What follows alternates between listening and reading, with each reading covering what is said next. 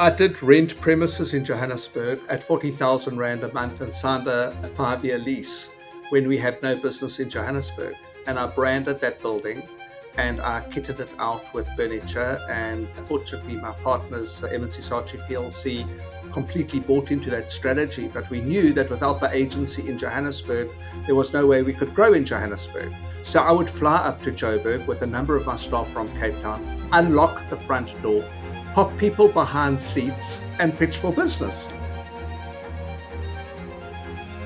No matter how large your business is or how much experience you have leading, the threat of business death is always looming. When Mike Abel decided to pitch for the advertising business of a flailing retailer called Edgar's, he believed his agency could turn the retailer back into a profitable entity. Unfortunately, a change in leadership at the client led to underhanded tactics which threatened the survival of his business. Mike Abel is a business leader with strong opinions, deep experience, and the talent to back up his words. In this episode of It's Not Over, Mike and I discuss pitching for business when you know you're going to lose it, motivating a team that may lose their jobs, and the morals and ethics of doing business with the right partners and the right clients. My name is Nick Haralambis, and I don't want to keep you waiting any longer, so remember, it's not over until it's over. Welcome back to It's Not Over. You know me, but you do not know my new guest on the show, Mike Abel. Mike, thank you so much for joining me. How are you? I'm great, thank you. And thanks for inviting me, Nick. Looking forward to chat. Such a pleasure. Me too. We have never actually physically crossed paths, but both of us are aware of each other's content and opinions and views. And so this is going to be an interesting conversation. Why don't you kick off by telling my listeners who you are, what you do, and what businesses we're going to be talking about? Perfect. So I've been in the marketing and communications industry, ad industry, for the last 35 years. I started my first ad agency in the late 80s. I come from Port Elizabeth, now Quebec, and I had a ad agency advertising on the back window of black taxis during apartheid, which was quite unusual for a young white boy to be operating out of Zwide, KwaZulu, New Brighton, Motherwell. And I was in partnership with Untredo Black Taxi Association. They were my business partners. And that was my first ad agency. And then in those days, you either went to jail or you went to the army. And I was a wuss, so I went to the army. And when I came out of the army, other people had taken the place of my kind of ad agency, which was unique at the time. And then I joined an ad agency called The White House and spent then many years at Ogilvy South Africa, co-leading that group. And then I ran the M&C Saatchi Group Australia and returned to South Africa in December 2009. And 6 weeks later, opened M&C Saatchi Abel. We're an ad agency. We handle all forms of advertising. And then I started the M&C Saatchi Group of companies. So today, we have M&C Saatchi Abel, Johannesburg, and Cape Town, which are both large ad agencies. We handle brands there like, well, everyone wants to know we're the Nando's agency, Standard Bank, Takealot.com, Lexus, and another number of other amazing brands. And then we've got a PR company called Ray, and they recently won Best PR Agency in the World, which is amazing. They're only 3 years old or turning 3. Wow. We've got a wonderful and highly awarded events, activation, sponsorship, sports marketing, passion marketing company called Levergy. We've got a fantastic media company in our group called Connect. We've got a marketing consultancy called Black and White. And so that's pretty much the group. So we're a diversified marketing, communications, media company operating across the continent. We handle brands from Heineken Global across the African continent. Yeah, so that's pretty much us. Amazing. It's kind of why I like my podcast theme and topic so much, is because listening to you rattle off the incredible achievements that you've had in the agency space can be overwhelming for people who are just getting started, because it just sounds like everything is successful. So I want to dive into which business. I'm assuming we're talking about M&C Saatchi Abel, started in 2009, 13 years old today. And having known a lot of agency executives, founders, entrepreneurs, I know how brutal the agency world is. So I think the first thing for me is it's incredible that you've had this continued improving success throughout the last 13 years, because it's brutal. Like, the agency world is cutthroat and vicious and hard, not necessarily more than any others, but still hard. So tell us where we are positioned in your business when we start moving towards this near-death experience we're going to be talking about. And I think you said we have 2. So let's start at the beginning. Yeah, so I think that when we started on the 1st of Feb 2010, it was a downturned economy. It still is. We've never had tailwinds throughout the existence of the agency. But as Henry Ford said, the plane takes off into the wind. So we've always used headwinds for liftoff. Dreadful man that Henry Ford was. I must add that because I'm not a fan in any way. But he did say that good thing. He had some Uh, amazing aphorisms that have become cliches that just fit business so well. exactly right. Yeah. Exactly right. And so the agency turns 13 in February. And so, never having had an easy time, we have always had to dig deep in terms of Mm. building our business. One of the things that I forgot to mention, Nick, is I also obviously the regional head for the MNC Saatchi Group for the African continent. And then I'm very involved in heading product globally for the group. So this near death experience comes, I guess, with quite a lot of working across many different markets, many different geographies. So these are two particular stories that are clangers, if you like, that I hope that your listeners enjoy. So the first story that I want to talk about is a major retailer in South Africa that we won when we were very new and very young in Johannesburg. There were 6 people working in Joburg, and we were invited to pitch on Edgar's. And we knew if we won Edgar's, that would be a total game changer for our company. And we were up against the 4 largest ad agencies in South Africa in this pitch. And there were 6 of us in Johannesburg. And we won this piece of business against all odds. And that Mm. really changed our lives within the Johannesburg area in terms of size and scale and our ability to bring in talent. And we had a fantastic relationship with Edgar's, and we were doing some incredible things together. Obviously, the business was already under significant pressure, which is why we were brought in, to help with the repositioning and to help grow that business. What year was And this then roughly, Mike? this is probably around about 2016, 2017, I reckon. Yeah. Is past their heyday. They've got stores that are kind of looking a bit shabby. They're not keeping up with the Zara trends because Zara's just hit the South African market at this time. They're a little bit in trouble, from what I understand, right? Correct, correct. Yeah. I mean, our Okay. job was to basically help get them off their knees at the time. And I mean, a big part of that is obviously, as you said, merchandise. You've got to have the Yeah. goods. You've got to be competitive when you come to the hanger. You can build the best brand in the world, but if the stuff on the hanger isn't hot and desirable, what do you have ultimately? You can Yeah. get people in store. That's our job, is to get people in store. Once they're in store, it comes down to the merch, as they say. Mm. So, but we loved working with them, and we're on a great journey, and we're looking at their house brand strategy and a number of really powerful things. And then a new CEO arrived from Australia, a man called Bernie Brooks, Hmm. and we tried to meet with him and to understand his business strategy. And he kept us at arm's length, but we had a fantastic relationship with the CEO of Edgar's, which is part of Edcon, a wonderful lady called Birgit Gebauer, who was the CEO and had a very clear strategy about where she wanted to take the business. And then my first meeting with Bernie Brooks was with one of my business partners and co-founders of the company, a guy called Jacques Berger. And Jacques looked after the Edgar's relationship, and very well, I might add. And Bernie informed us with a company already in deep trouble and in deep debt at the time. So it wasn't without considerable risk that we took on the journey of helping them. He told us that he wanted to put the account out to pitch. But if we came back and we gave him our best possible lowest price ever, he would consider not putting the business out to pitch because they actually rated us highly and they were very happy with us. And the interesting thing is, to be closer to Edgar's, we had decided as a group to move our company from Sandton, and we had just built beautiful bespoke offices in Rosebank to be closer to Edgardale. So we had this building full of people built specifically to be close to our client. And now this new CEO is telling us that he might be putting the account out to pitch if we can't sharpen our pencil a lot, or as he said, boil the ocean. So we went away, and Jacques and I were in the car, and we thought, is this real? It didn't feel authentic to us that this was a genuine guy or a genuine Mm. conversation. Anyway, we thought we've got 60, 70 people dedicated to Edgar's in the Johannesburg agency. And our job right now is to protect jobs against all Yeah. odds. And how long had you been working on this account before this new CEO had come in and was like, screw it, stop everything, let's repitch? about 5 years. Oh wow, jeez. Yeah, Okay. yeah, yeah. And we've been appointed by a totally different Yeah. CEO at the Yeah. time and team. And so we went away and we came back with a very eroded margin, a great price, and really just to retain the business and to look after our people, which was our Mm. primary objective.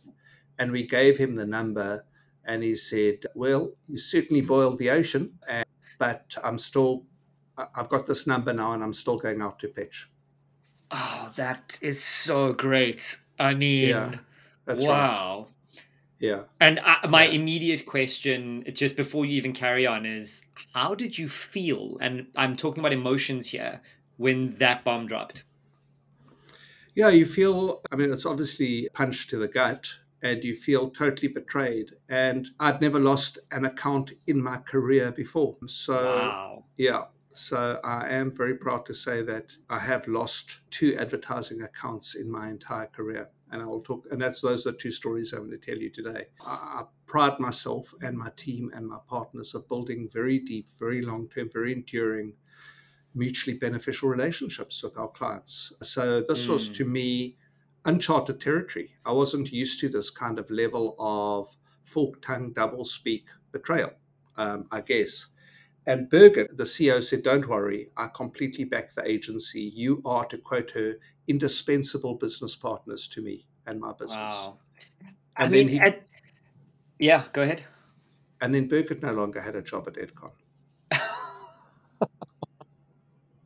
Oh man. Yeah, the very next day she was gone. So we didn't even have the CEO to protect us, to help us, to It, talk on our behalf. that is wild. I mean, is there I'm going to ask this because there is a part of me that respects the Machiavellian approach to business, but is there any part of you that left there thinking, how the fuck didn't I see this? How did I not expect that he was going to do this? Because if you play out the game theory of what he was trying to do, it's genius. A company that is about to die because they are flailing and not earning money takes their biggest cost, which is acquiring new customers through an ad agency, brings down the cost base, and then goes out to tender to see who can bring a lower cost base in and undercut you. It's kind of genius. It's Machiavellian and horrible, but it's kind of genius. Yeah, absolutely. So, well, if it was a successful company under pressure, then it's one thing. But I Mm. did think to myself, if I were an ad agency at that point and was invited to pitch on Edgar's, would I have pitched for Edgar's at that stage? Because it Yeah. was, the debt was well published in the newspapers. It was in a very different position from when we were brought on because they were burning through cash at a rate of knots. And as far And as I liquidations go, you're coming in last as the ad agency. You're going to never get paid. If they liquidate, you will literally never get paid. as happened to the ad agency that won the account after us. But There you go. exactly right, exactly right. Wild. So, or allegedly, I haven't heard that from the horse's Okay. mouth, but that's what Okay. I'm led. That's what I'm led to believe. Anyway, so what happened was you, aside from the betrayal, you get into a deeply pragmatic stage to say, okay, well, what is the story? And he has said he is putting the account out to pitch, and he is inviting us to pitch. Now, at that stage, when we got into the car to Yeah. drive back to the agency, I mean, Jacques Berger and I sat pretty stunned in the car that it had been, as you said correctly, so profoundly Machiavellian and just zero respect for relationship, the human element, anything like that. And so we knew that we were going to get fired. We knew that we had to pitch for the business, which is a terrible position to be in, Nick, because for a pitch, you throw everything at the pitch. And Yeah. we just knew that it wasn't going to work out well. We also knew that he didn't have a positive relationship with our agency from his days in Australia. Our global chairman at the time and him had not seen eye to eye, and we had been well briefed on that and the nature of the person. I was going to ask you Um, if your time in Australia actually benefited you at all with this incoming Australian CEO, and obviously not now. Well, not at all. So when I was in Australia, I knew of him when I was in that Mm. market, and he did run a very large ailing. He wasn't necessarily only attached to successes, I might add, in Australia. So I was very familiar with the companies that he had run before, and the fact that we didn't have an ideal relationship. Not me, I'd never met him before, Mm, but the group per se. And so Jacques and I sat in the car and we thought there's no way we're going to win this account. But for the sake of our people, for all of these people, we have to pitch for it because then we can mm, legitimately look people in the eye and say, we tried. gave it our all. Mm, Exactly. We tried. And then we did. We went and we pitched for it. And I think we put forward an outstanding pitch and we mm, threw everything at it. And unsurprisingly, we never won the account. The interesting thing at the time was, and it was about 65% of the revenue in our Johannesburg agency. wow. So it was dramatic. It was a huge, huge piece of business for us at the time. And we were also invited, when we were invited to pitch for Edgar's, we were also invited to pitch for at the same time. And we had already gone through a number of phases. And then we were told we were down to the final two on Jet. And then when this happened on Edgar's, we basically had already done the entire campaign to pitch on Jet, and we pulled out. We said, we're not going to pitch. We're not comfortable. We Mm, don't believe this is being done in a professional way. We don't think these are people that we can work with in terms of the whole style of the actual pitch itself. And so, with our backs to the wall and facing deep, deep uncertainty and our brand new building and all of these wonderful people, we pulled out of the jet pitch because we just knew it was a game that we could not win. We were unlikely to win, and we weren't going to kind of lose our dignity, I guess, anymore. Because that's kind of how you feel. You feel at that yeah. stage like you're actually just whoring yourself. Yeah. So I do want to stop you here and ask a bunch of soft touch questions. So 65% of your revenue is huge. You and your partner are in the car after the first bomb is dropped, and you kind of know this in the back of your head. What do you do? And I mean literally driving in that car when you get back to the office. Do you and I ask this for context for your answer. I've been in this position where a co-founder sat with me and was like, I'm selling the business. You didn't know about this. Tough shit for you. Join me or don't. I don't care. I'm out. The first thing I did, it was just a blur. I got up from the table, walked around the streets for an hour, didn't know what I was doing. So, what did you and Jacques physically do when you got back to the office? Yeah, well, I think that age and experience plays a big role. I had already, run major companies for a long time. So I had, I guess, a lot of experience not in losing any business, but in dealing with pressure, significant Mm, pressure. And so had Jacques. And so we were relatively calm about it and pragmatic. We both kind of kicked into the gear of, so how do we protect as many people's jobs as possible, and how do we protect the company as far as is possible, and how do we protect our reputation, because we haven't done anything wrong. You've gone from last week being an indispensable business partner to the CEO of Edgar's itself to now being kind of frog marched out the building, yeah, metaphorically, useless, yeah, useless. yeah, yeah. And so I think it's always important in life and in business to know your own truth, or to know the truth. And the truth is, we hadn't erred. There was nothing more we could have done. There wasn't Mm, anything where I could have looked and said, but if we had done this or if we had done that, perhaps. We had mm, just given the guy a fee that basically was a survival fee. There was no margin in it at all. And then if mm. that's not good enough, and if you've added all of the value and somebody still doesn't want you, well, you can't take that on, Nick. It can't Yeah, become your thing. And in yeah, life, I think we always need to determine, what do we take on or what do we learn from? And sometimes it's both. But I yeah. wasn't prepared to take on anything in this other than it being pure treachery. I love that approach, Mike, and I'm a big advocate of Stoicism and the readings of the ancient Stoics. And there's a concept that I try and push to as many of the people that I invest in and coach, the dichotomy of control, that you have the choice to allocate your energy and attention to two things. One is the things you can control, and the other is the things you can't control. And the sane people, the successful people in the world, only allocate their attention to the things that they can control. And like you're saying, you had no control over anything more than the great work you've done. Everything else was on them. It's interesting you say that, because I also invoke the serenity prayer at those moments of give me the wisdom to know. And I knew this was something that we couldn't control. So Yeah. you go into survival mode. Mm. And so that was really what we started to discuss in a very grounded, very pragmatic way. And when Mm. we got back to the agency, and what we had done throughout is we had taken our people on the journey with us. So they weren't Key. blindsided by any of this. From the very moment that we met with Bernie the first time and he told us he was likely to put out a pitch, but we needed to first boil the ocean, we then did say to them, it is unlikely we're going to retain this business. We would give it Okay. a 3 out of 10 likelihood, because you don't start a process like this without something else in mind. And we Yeah. knew enough about him to understand the nature of the person. And generally, are you in your management style an advocate for transparency as much as possible? So there was no part of you and Jacques that went, let's just go to this pitch and not tell them we might not win. No. So I don't do that. I don't think that's how you build trust. I don't think that's how you retain trust. So even if it works against us, and it often does and has Mm. throughout my life pretty much, I would rather have an open, authentic, and real conversation with someone than string anyone along. And if there is a pain point, or if there is danger, or if there's something, I'd rather we discuss it openly.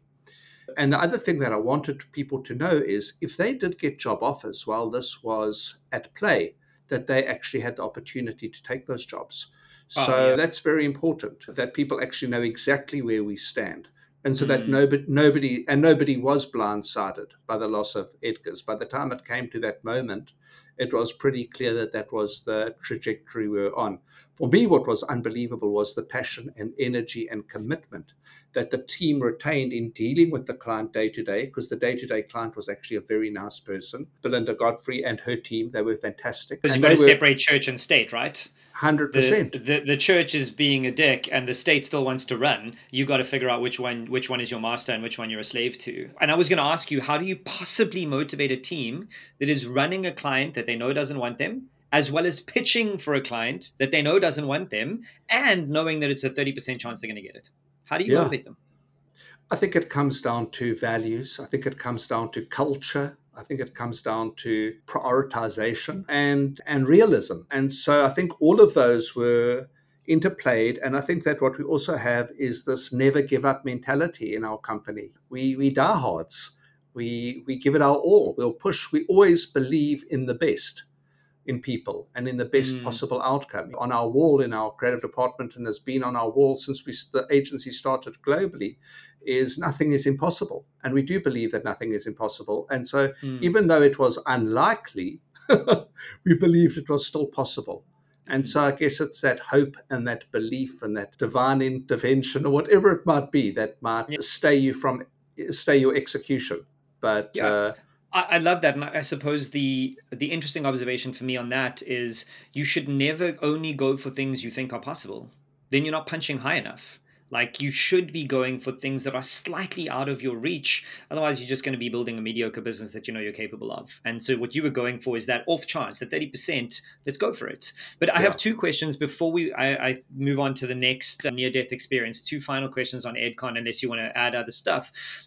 In the beginning, when you first pitched it for their business, why did you even go for this ailing business? Like, what was the logic and the thinking behind, we're a big established good agency, let's go for this dying business and try and save them? Because I fundamentally believed we love retail. We understand retail. We're deeply committed to retail. And retail clients enjoy working with us. We've been partners with the takealot.com group since inception, since Kim Reed acquired Take Two. Take two. Wow, yeah, Yeah. that's So wild. we rebranded it takealot.com with Kim. We've been involved in every aspect of their business, Wow. including superbliss.com, Mr. Mm. Delivery. So we love retail and we love growing businesses. And so, my most simple answer to the question around Edgar's is we believed in our heart of hearts that we could help them, that Mm. we could grow that business, that we could help reposition them, that we could help grow Mm. their house brand offering. We knew exactly how to do that. And we were on a great journey with them. And so, I think that for me, that was the hardest thing, is that you absolutely know that you can help a business if that Mm. business will allow you to help them. But Mm. unfortunately, in this instance, and I think that it didn't help. Was the former CEO, and unfortunately, he left So also very disruptive when a CEO that appoints you and has a very particular ambition for the company is no longer there to fulfill on that ambition either. But that's why we took it on, Nick, because we fundamentally believed that we could reverse their fortunes. Yeah, that's exactly the kind of answer I was hoping for. And there's something you said in there that I think is such an interesting observation for me that partnered with something you said earlier, that you pride yourself in not losing clients. You build long-term relationships. And the thing that I love that you just said is that you were growing businesses. Good. And for me, it's such a watershed moment here around ad agencies. If you're listening to this and you're pitching to an agency or they're pitching to you, good ad agencies grow businesses. They don't just do marketing. It's not just about doing the cool, shiny new thing and a nice, pretty brand. They help grow your business. And with that goal in mind, of course, you take on EdCon because it's a business that has been a stalwart in South Africa that is potentially dying. And if you can grow their business, why wouldn't you? So I love that from an agency perspective. It's not just about cool, shiny new things, it's about helping a business grow. No question. I mean, if I am asked by a potential client, why should we give M&C Saatchi Abel or any of the agencies our business?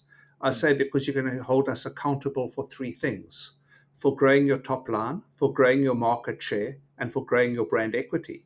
If all Wow. we're doing is growing their brand equity and that doesn't translate into greater market share and greater top line growth, then their And what's it marketing for? funds are not being deployed effectively. Exactly. Yeah, love it. Love it. Okay, so final question on Edgar's is, I think I know the answer, but in hindsight, having said no to Jet, do you wish that you'd said no to the Edgar's pitch? Yes and no is the answer to Okay. that question. So it would have been the braver decision to make, but it would have Yeah. also been the harder decision to make because I would have had to look at those 60 odd people and say to them, we have come to a decision and a conclusion that we're not going to win this business. And unfortunately, a whole lot of you are going to be retrenched. As it happens, we won other business the week afterwards. And so we retrenched, I think, of the 65 people, five. Wow. We retained the other 60 in the business because of But having that was a technical gamble. That was a that was a gamble technique that and it was completely an educated gamble, right? Because you've done this before, but it was a yes, gamble to put your people completely. first and not the business. I mean, that's incredible. Yeah, yeah, and that was the thing, and that's exactly the same way as we handled COVID, as an example, which is Mm, not the second example, but we in M&C Saatchi Abel retained 100% of their people on 100% of their salary throughout that crisis because we put our people incredible. first. We said until while we're still operating in the black, while we're still trading well, we're not well. I mean, our profits, like everyone else's, were Well enough, decimated. yeah. But while we can still afford to pay people, we're not Mm. losing a single person. And that's your values. And if you don't Yeah. have your values, you've got nothing. It's Culture. really incredible. So, as we seg into the next near death experience, I want to ask you a question, harking back to the very first thing you said to me Yes. was that the Henry Ford quote that planes fly into the wind. You've built businesses basically only in downturns and tough economic climates, that's being in South Africa, basically the default. Do you think that building in softer or easier market conditions makes a business less resilient? Or do you think that resilience is kind of innate in whoever's building the business? Yes. Well, there's a wonderful quote from something called the Kabbalah, which is a mystical part of Judaism from who knows where, the Dead Sea Scroll days. But there's a wonderful quote in it, which is a truism, and I think it obviously spans all faiths, but it is a truism which says, challenge is your only opportunity for growth. Love that. And yeah, and I have found that to be true. You look at people who are successful in life, there's so much written about kids who grow up on easy street versus kids who grow up tough with adversity.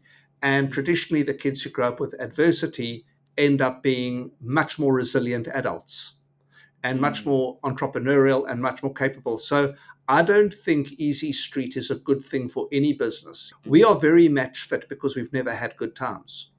We've never had it easy. And I think that's why South Africans are so resilient. And that's why I think South Africans do so well here and around the world Yeah. is we are always in a position of fighting to survive, to make Yeah. it, to grow, to dig deep, to be entrepreneurial, to think of innovation. We've Mm. never had those tailwinds that just simply carry us. Agreed fully. There's no but to that. There is an and. And do you think that this psychosis that we have as South Africans in any way negatively affects our mental health, because it isn't always about a fight. It isn't always about survival. And we have a tendency to feel like there is always a fight, even when there isn't one, we make one up. So do you think that maybe, and I can speak from experience here, like 22 years as an entrepreneur, building from 0 to 1 is tiring. Burnout is always at the top of my mind, and I'm always trying to squash that anxiety just a little bit. And in context of South Africa, you're doing something amazing and then you have 6 hours of no, like, how do you manage that always on fight with the mental health of just trying to be stable and regular? And I mean, you personally, how do you manage that? I definitely think that it does have its negative aspects as well. There's no Mm. question. You often have to say, am I suffering from Stockholm syndrome here? Is this Or right? in your business or your country, right? Both of those apply. Yeah. Exactly Yeah. right, Nick. And so is it right to feel constantly under scrapping, bootstrapping, looking how you can create magic, Mm. how you can, like Rumpelstiltskin did, how do you spin straw into gold? And I think Mm. that's what we do so often and every day. And I think it does wear you down. And it's very interesting. When I was running the MNC Saatchi group in Australia, it was quite a thing for me that you were in a country that didn't have any of the issues that you were so used to encountering. Mm. And a big part of you misses that. Yeah. It misses having to dig deep and look And at different grind. ways. And Mm. exactly right. So if you had to say to me, would I like or prefer less pressure? Would you like to have a political stability? Would you like unemployment to be far lower than it is? Would you like reliable power supply? Yes, yes, yes. All of those things, bring it on, please.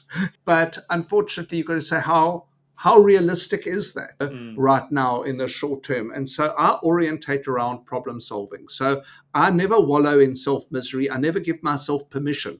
I'm very disciplined about never being poor me, defeatist, what we're going to do. I kind of look at my life as a ladder. And as I climb that ladder, the rungs beneath me fall away.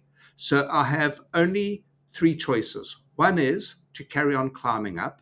The other is to stay exactly where I am.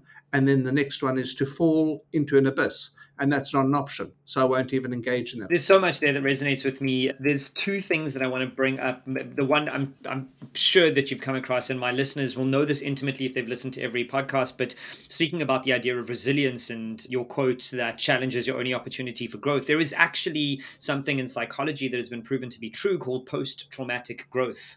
And PTG states that if you have experienced a trauma, almost 85% of people in this research study showed that they were better after the trauma. They were a better version of themselves. They were happier after it. And this is from traumas like car accidents, abuse of any kind, whether it's you going through retrenchments. Your business after Edgar's was better. And the people that stayed with you were better. And there are actual psychological reasons that this is the case. So everything that you've said about the quote is true in a real sense. So post-traumatic growth is the first thing. Then the second thing is I have a list of nickisms, like your ladder of things. And one of my nickisms is sometimes you have to burn it all down. And it harks back to your ladder. Like, you've gone through the rung, you got to let it go, burn it down. That ship is gone. You can only go forward. Like, that's the way. Can't harp on things. You can't allocate energy and attention to rungs that you've moved past. So, all resonates with me. So now let's move on to the Brilliant, Nick. second near-death Love that. experience. Thank you. Tell me about where the business is and where we're moving towards for the second near-death experience. So it's inextricably linked, funnily enough, to the closure of the EdCon chapter, which Okay. was we were invited to pitch on Sun International. So Come on, you can't be exactly serious. from the frying pan. That is crazy. And you Exactly guys were right. like, screw it. Yeah, we're going in. We're going in. We're going in. That's Yeah. okay. So I think it talks to our either stupidity or our resilience or the good ye old combo deal. Yeah. Yeah. but Definitely the but 2 for 1 but what I love about your post traumatic, what did you call it? growth, post traumatic growth, PTG. PTG. I love that. Is what those kinds of experiences do treat you and why people do come back better is gratitude, Yeah. because you become far more plugged in and aware and far less about This is just the way it's going to be. And so Mm. the colors are brighter, and the sky is Yeah. bluer, and the smells and the tastes are all better following something like that. And I have a lot of experience in that, unfortunately. But and fortunately, I guess. So Sun International approached us. Now, I worked extensively on Sun International for many years when I led Ogilvy Cape group of companies and when I co-led Ogilvy South Africa as the COO.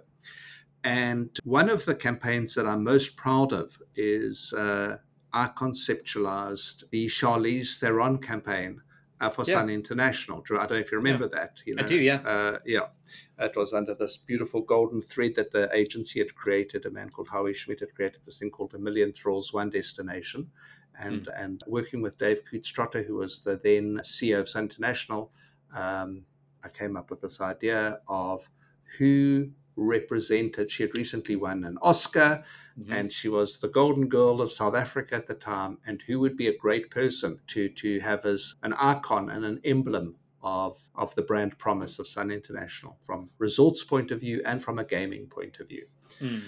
And then I went to go and run the MNC Saatchi group. And then here I am as MNC Saatchi Abel being invited to pitch on this account. I didn't mention to them that I'd in any way worked on Sun International before. We pitched for the business, we won the business.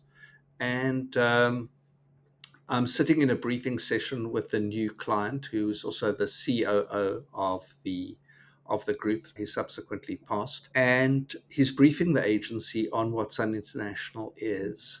And he says, "We don't want any of that rubbish like that Charlize Theron work." A um, classic. And you're like, excuse me, I'm gonna have to go then. Thank you. that's That's beautiful. and you're sitting there and you think like, "Oh God, what do I say?" No, I said nothing. Trust me, I didn't confess to any of those. Yeah. So I still remain immensely proud of that campaign, and Yeah. I know how hard it worked for the business. It worked Yeah. unbelievably well for the business. He said, because if you want to understand the Sun International brand, you need to understand it's about two things. It's about safe parking bays and it's about clean toilets. No, come on. Yeah, yeah. That's Well, you, and you just immediately regretted pitching for that business, and you're like, we're screwed. we're screwed. We're Yeah. screwed Yeah. because there is absolutely no alignment of ambition around the Wow. brand. And you think, no, no, Sun International is about thrills and spills. It's about family. Mm. It's about the Valley of the Waves. It's about the Palace of the Lost City. It's about Yeah. adventure and Indiana Jones and just Aspirational. To some level, it's exactly. aspirational. Yeah. That's right. That's right. Yeah. And so when you hear something like that, you think, oh Lord, like, what are we going to do now? And you just know in a Yeah. statement like that, you are on a hiding to nothing.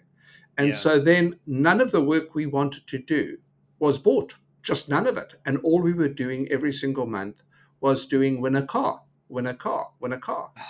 And of course, you Soul could win a destroying car, stuff. but that's not how you build the brand. Mm. And the promotional mindset is one thing, but you don't build, even if you're doing emotional promotional, you don't Yeah. build a brand on a promotional mindset. You Yeah. build a brand on desirability, on And also in terms of converting a customer to a long-term customer, winning a car gets them through the door, but doesn't keep them in the hotels. Like it's not a long-term completely. strategy to give a car away. It's short-term gain to bump up a price and then move on. Like it's wild.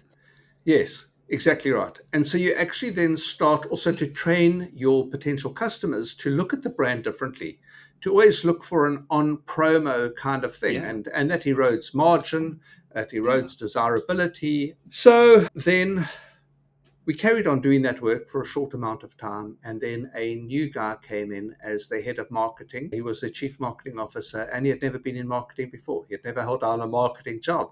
And you think like, how do you Uh-oh. work with somebody who's never done this before? It's kind of like Yeah. the heart surgeon walking into surgery and he's an accountant. Marketing is highly specialized. You're going to understand all the pulleys and levers for creating Mm. growth, for desirability, for getting small matter of getting somebody to choose your brand versus somebody else's. And so he came in and he said to me, going to put this business out to pitch. And Oh, this come on. is exactly right. about a year, 18 months after the other thing, because you guys are trying to do work that's brand building, and I'm not interested in that kind of nonsense. And he did call it nonsense. And you guys are not excited by promos. And so we never pitched for that one again. Yes, because we're not ShopRite. That's why we're not pitching for promos. That's right. Exactly Like, right. Yeah. at this point, Although I do have a lot of respect for ShopRite, let me say oh, that. yeah, because they know themselves, they stay in their lane, and they do what they do incredibly well. Like Yes. they're trying to be what they are. That's Yes. it's genius, right? Yeah. And And there's they're not clever like same as marketers. Pip. Yeah, same Yeah. as Pip. They know what they are. But at this time, how much of Sun International is your business, and how have you scaled your team accordingly? So I would say that the retainer on Sun International at the time was probably 50% of the revenue in the Johannesburg agency. Wow. Okay, so it's big. Big, big, very big.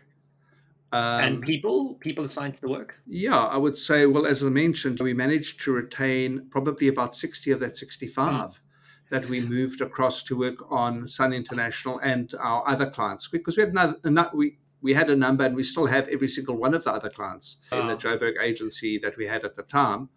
But Poor people are just traumatized on top of traumatized, right? yeah, yeah. Yeah. But fortunately, we won other business, and so when we lost Sun International again, I would say Mm. we retained about 80% of the people in the agency. Incredible. It was very damaging. We lost quite a few senior people that we couldn't afford, Mm. but we were not going to repeat the same mistake. We're not going to pitch for the business again. Okay, so you outright just said, "Thank you for all the fish. We're out. This is not for us. Go find an agency that likes you." Correct. Well, it was the agency that they appointed. I'd never heard of before, and I haven't heard of them since. Since Yeah. it was one So of I don't. those. Yeah. Exactly Yeah. right. I Exactly know right. where you're going with that. There's no need to push on. Okay, I mean, incredible these stories. It's very agency specific, and that's why I love having the diversity of people here on this show. But it isn't actually that agency specific, right? It's about choosing the right partners, sticking to your values, and putting your people first. And that last one I want to touch on because I think it's an important point, and it's clearly one of your values as a leader. There is this old saying that we all know and love: the customer is always right, and I fundamentally don't agree with that. I believe that your staff are always right. Your staff are the people you need to put first, and then they put their customers first. So, how does that fit in with your view of the world, especially being so customer centric as an ad agency? Surely your team have to be happy, and agencies are notorious for not being that. They're notorious for working their teams to the ground, for high staff churn. How do you get around that as a leader? So I think the first thing is I've never known in my career, and none of my people, where the client ends and the agency begins. So it Okay. is 100% a partnership. It's a very, very Okay. intimate partnership. You're seeing your client every single day. So unlike any other service industry, if you like, whether it's your lawyer or it's your architect or it's your accountant, you see them once a year or maybe once every 10 years, whatever. We work in partnership with our clients every day, and our clients Mm. are our friends. They deep relationships, and they're all based on one word and one word only: trust. Yeah. And if you don't have trust in business, irrespective of industry, not ad industry, any industry, if you don't have trust, you have nothing. And so you might disagree, and then you respectfully agree to disagree. But if you disrespectfully disagree, then it's very, very problematic, because it means that although Mm. we have a different opinion, I don't respect your opinion, and you Mm. need to respect my opinion. And that's problematic for this, for sustaining any relationship. So a lot of the clients that we've got great relationships with, we disagree on a lot of things, and because of mutual trust, we get to a better place. Because, as they say, if two people in a room agree on everything, you only need one of them. So disagreement is good, because it's how you Yeah. get to a better solution. So that's the first thing. The other thing is, obviously, I am fully aware, yes, we have very, very beautiful, high trust, robust relationships with our clients, but we are the service provider and they are the client. And I've never been confused about that. That doesn't mean Mm. a subservient relationship in any way. It's understanding it's their money, it's their brand, and you are there to help them deploy their money judiciously, effectively, and grow their brand, no matter Mm. how close or how tight that relationship is. And Yeah. as I always say, he who holds the wallet is king. And so if they're paying, then you've got to respect that. So Yeah. you've got to be. So I have no problem in any remote way. All I want to do, and all we want to do as an agency, as I said, is to grow their business. That's our sole Mm. orientation. If that gets you into trouble, I don't know what to do about that then, Nick. Yeah, I fully agree with you. And I think that word trust is a key one, but it is also a complex one. Maybe not for you and your agency right now because you've got decades of experience and have a brand around trust. And I mean, to be clear, you're very smart about building trust in your own brand. You write columns that are very pointed and poignant. You pick enemies that are worth picking to go up against in public, which is all very intelligent in building this trust for the right kind of customer that you want to attract. So Yeah. I see your flywheel of branding as Mike and MNC Saatchi just so smart. But if you're a brand new business trying to build trust with a client, can you practically tell me how you would advise them to do so? Yes, I think the first most important thing is authenticity. Oscar Wilde said it best: you might as well be yourself because everyone else is already taken. Yeah. And so when people come rock up or show up as pretense, it's not sustainable. So the Mm, first thing that you need to do is to understand what are your strengths and what are your weaknesses and what can you authentically and realistically bring to the table in terms of growing that. For many years, when I was growing our company, we never had a great PR offering. And so when clients used to come to us for PR, I would recommend other PR companies out there that we would collaborate with because I was never prepared to pretend that we could do something that wasn't going to deliver the desired result of the client. So it's okay. not about kind of greater share of wallet or kind of a land grab. It's about authentically being able to deliver something. So if you had been at M&C Saatchi Abel on day one, you would have heard me say, if you were in the room, and you might have thought I was completely crazy. And one of my partners, Jason Harrison, accuses me of having a reality distortion field because Yeah. I like to bend the universe to my will. I mean, don't the greats all do that? Like, that's the idea, right? This is how the world should look. Yeah. Exactly right. What other way? But as I said on day one, in 5 years' time, we are going to win Best Large Advertising Agency in South Africa. Not Best Hmm. Small, not Best Medium, Best Large, according to the Financial Mail ad focus. And 5 years later, we won Best Large Agency. And Hmm. that is because I had a very clear vision with my Yeah. partners on we were going to build a high trust agency with quality clients and aligned ambition. And if you don't Hmm. have aligned ambition, Nick, you also can't succeed in a new relationship with a client. Key. So obviously there's always going to be the wolf at the door in terms of paying the bond or paying the rent or whatever it might be, the school fees, and there has to be a degree of pragmatism. So if you see the potential for an aligned ambition and you say we might not be fully aligned right now, Hmm. but I know that working together they will see the value in this journey and what I can bring to the table, it's still worth pursuing that journey. It's still worth approaching it with a positive mindset as opposed to deep skepticism. Now, there's a Yeah. terrible thing in human nature, which is people who are fault finders are perceived to be more intelligent than people who just go with stuff. Now, Hmm. I'm very comfortable being a dummy. I'm very comfortable being the guy that is enthusiastic and positive and optimistic and not sitting in a meeting trying to look for, aha, caught you there, or did you know this, or whatever. So if you Hmm. lean into solving in the positive, you get to a very good place. And I think that clients that are looking for people that are enthusiastic about their business, that bring their real, hardworking, authentic self to the table and will give their all, those are good people. Yeah. And I that's what the problem is with a lot of consultancies is a lot yeah. of consultancies have no intention of solving the problem. They have an Yeah. intention, and I'm not talking about anyone in specifically, but some that I've worked on is like, but at what stage are you going to be measured for the output of what you're Yeah. billing them to do? Yeah. Yeah. And not just drop the bomb and walk away. And I love the word authenticity because a lot of advice given to young business people or young people trying to break into a career is fake it till you make it. And I personally, I love that advice with an exception. And the exception is the word you mentioned, authenticity. There are things you should fake. You should maybe fake that you are a big business and you aren't. Fine, but you can't fake authenticity. If you authentically believe that you are the best person to win this business, go out and do what you have to do to get that business and then perform. But if you aren't being authentic, you get the business and you can't perform, then you're a liar. So there is this fine line in that advice of fake it till you make it. Where do you sit on that? Because you have to kind of fake trust in the beginning, right? Or fake your size or fake something to win a client to prove that you can do the work. Well, firstly, completely guilty as charged. Yeah, So, ditto. yeah. So I did rent premises in Johannesburg at 40,000 Rand a month and signed a 5-year lease when we had no business in Johannesburg.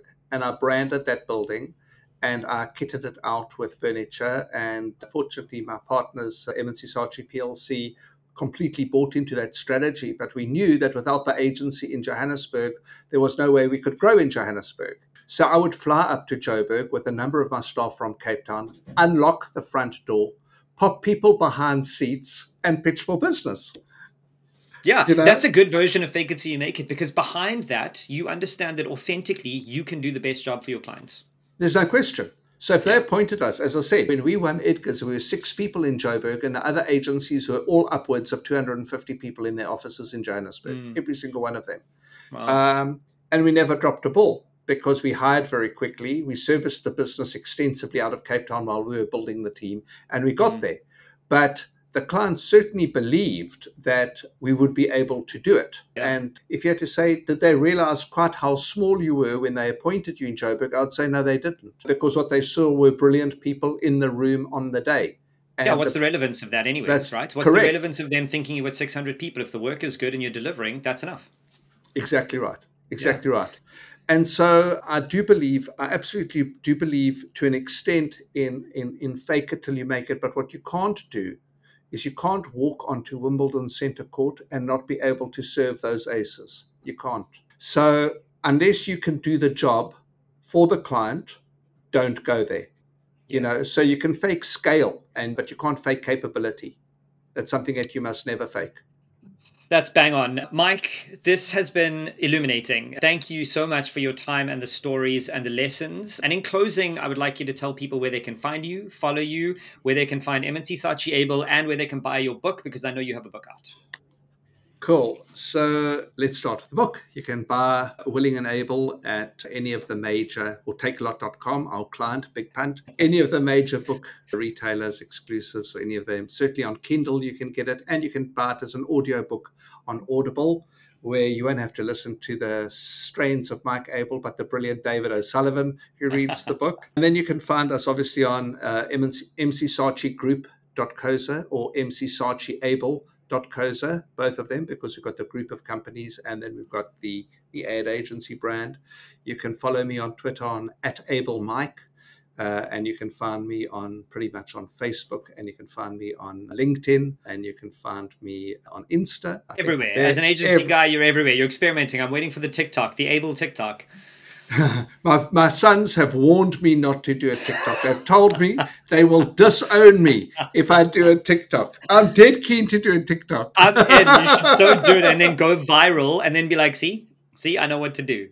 Yeah. Oh, And then I'm going to give you something exciting, breaking news, yes. Nick. Yes. So this is a publication called Intuition. It's like the street store, which has become a global movement for clothing the homeless. This is an M&C Saatchi Abel initiative for good. And really what Intuition is jam-packed, it says, go fetch your future, you'll see, is filled with wisdoms and insights and inspiration for young graduates, for school leavers, tertiary students, to just pick up amazing stories, thoughts, and ideas on what they could be applying to their own lives based on what other people have done. So that's Incredible. exciting. Where can Yeah. people find that? So we will have an online magazine launching soon, and there will be a URL for that I don't have right now. Do I have it here? No, it's not here. But they can go, I'll tell you this, go to hello@intuitionmag.co.za if you're unsure at the time, but we will be promoting it. So the online magazine will be available free and then we'll be distributing these for free on campuses around the country as from next week. Incredible. Mike, I'm so glad to say that for you and your entrepreneurial journey and M&C Saatchi Abel, it's not over. Thank you so much, Nick, and thank you for having me. I've greatly enjoyed the conversation and getting to know you a Thanks. bit better. Thank you. What a pleasure. Thank you.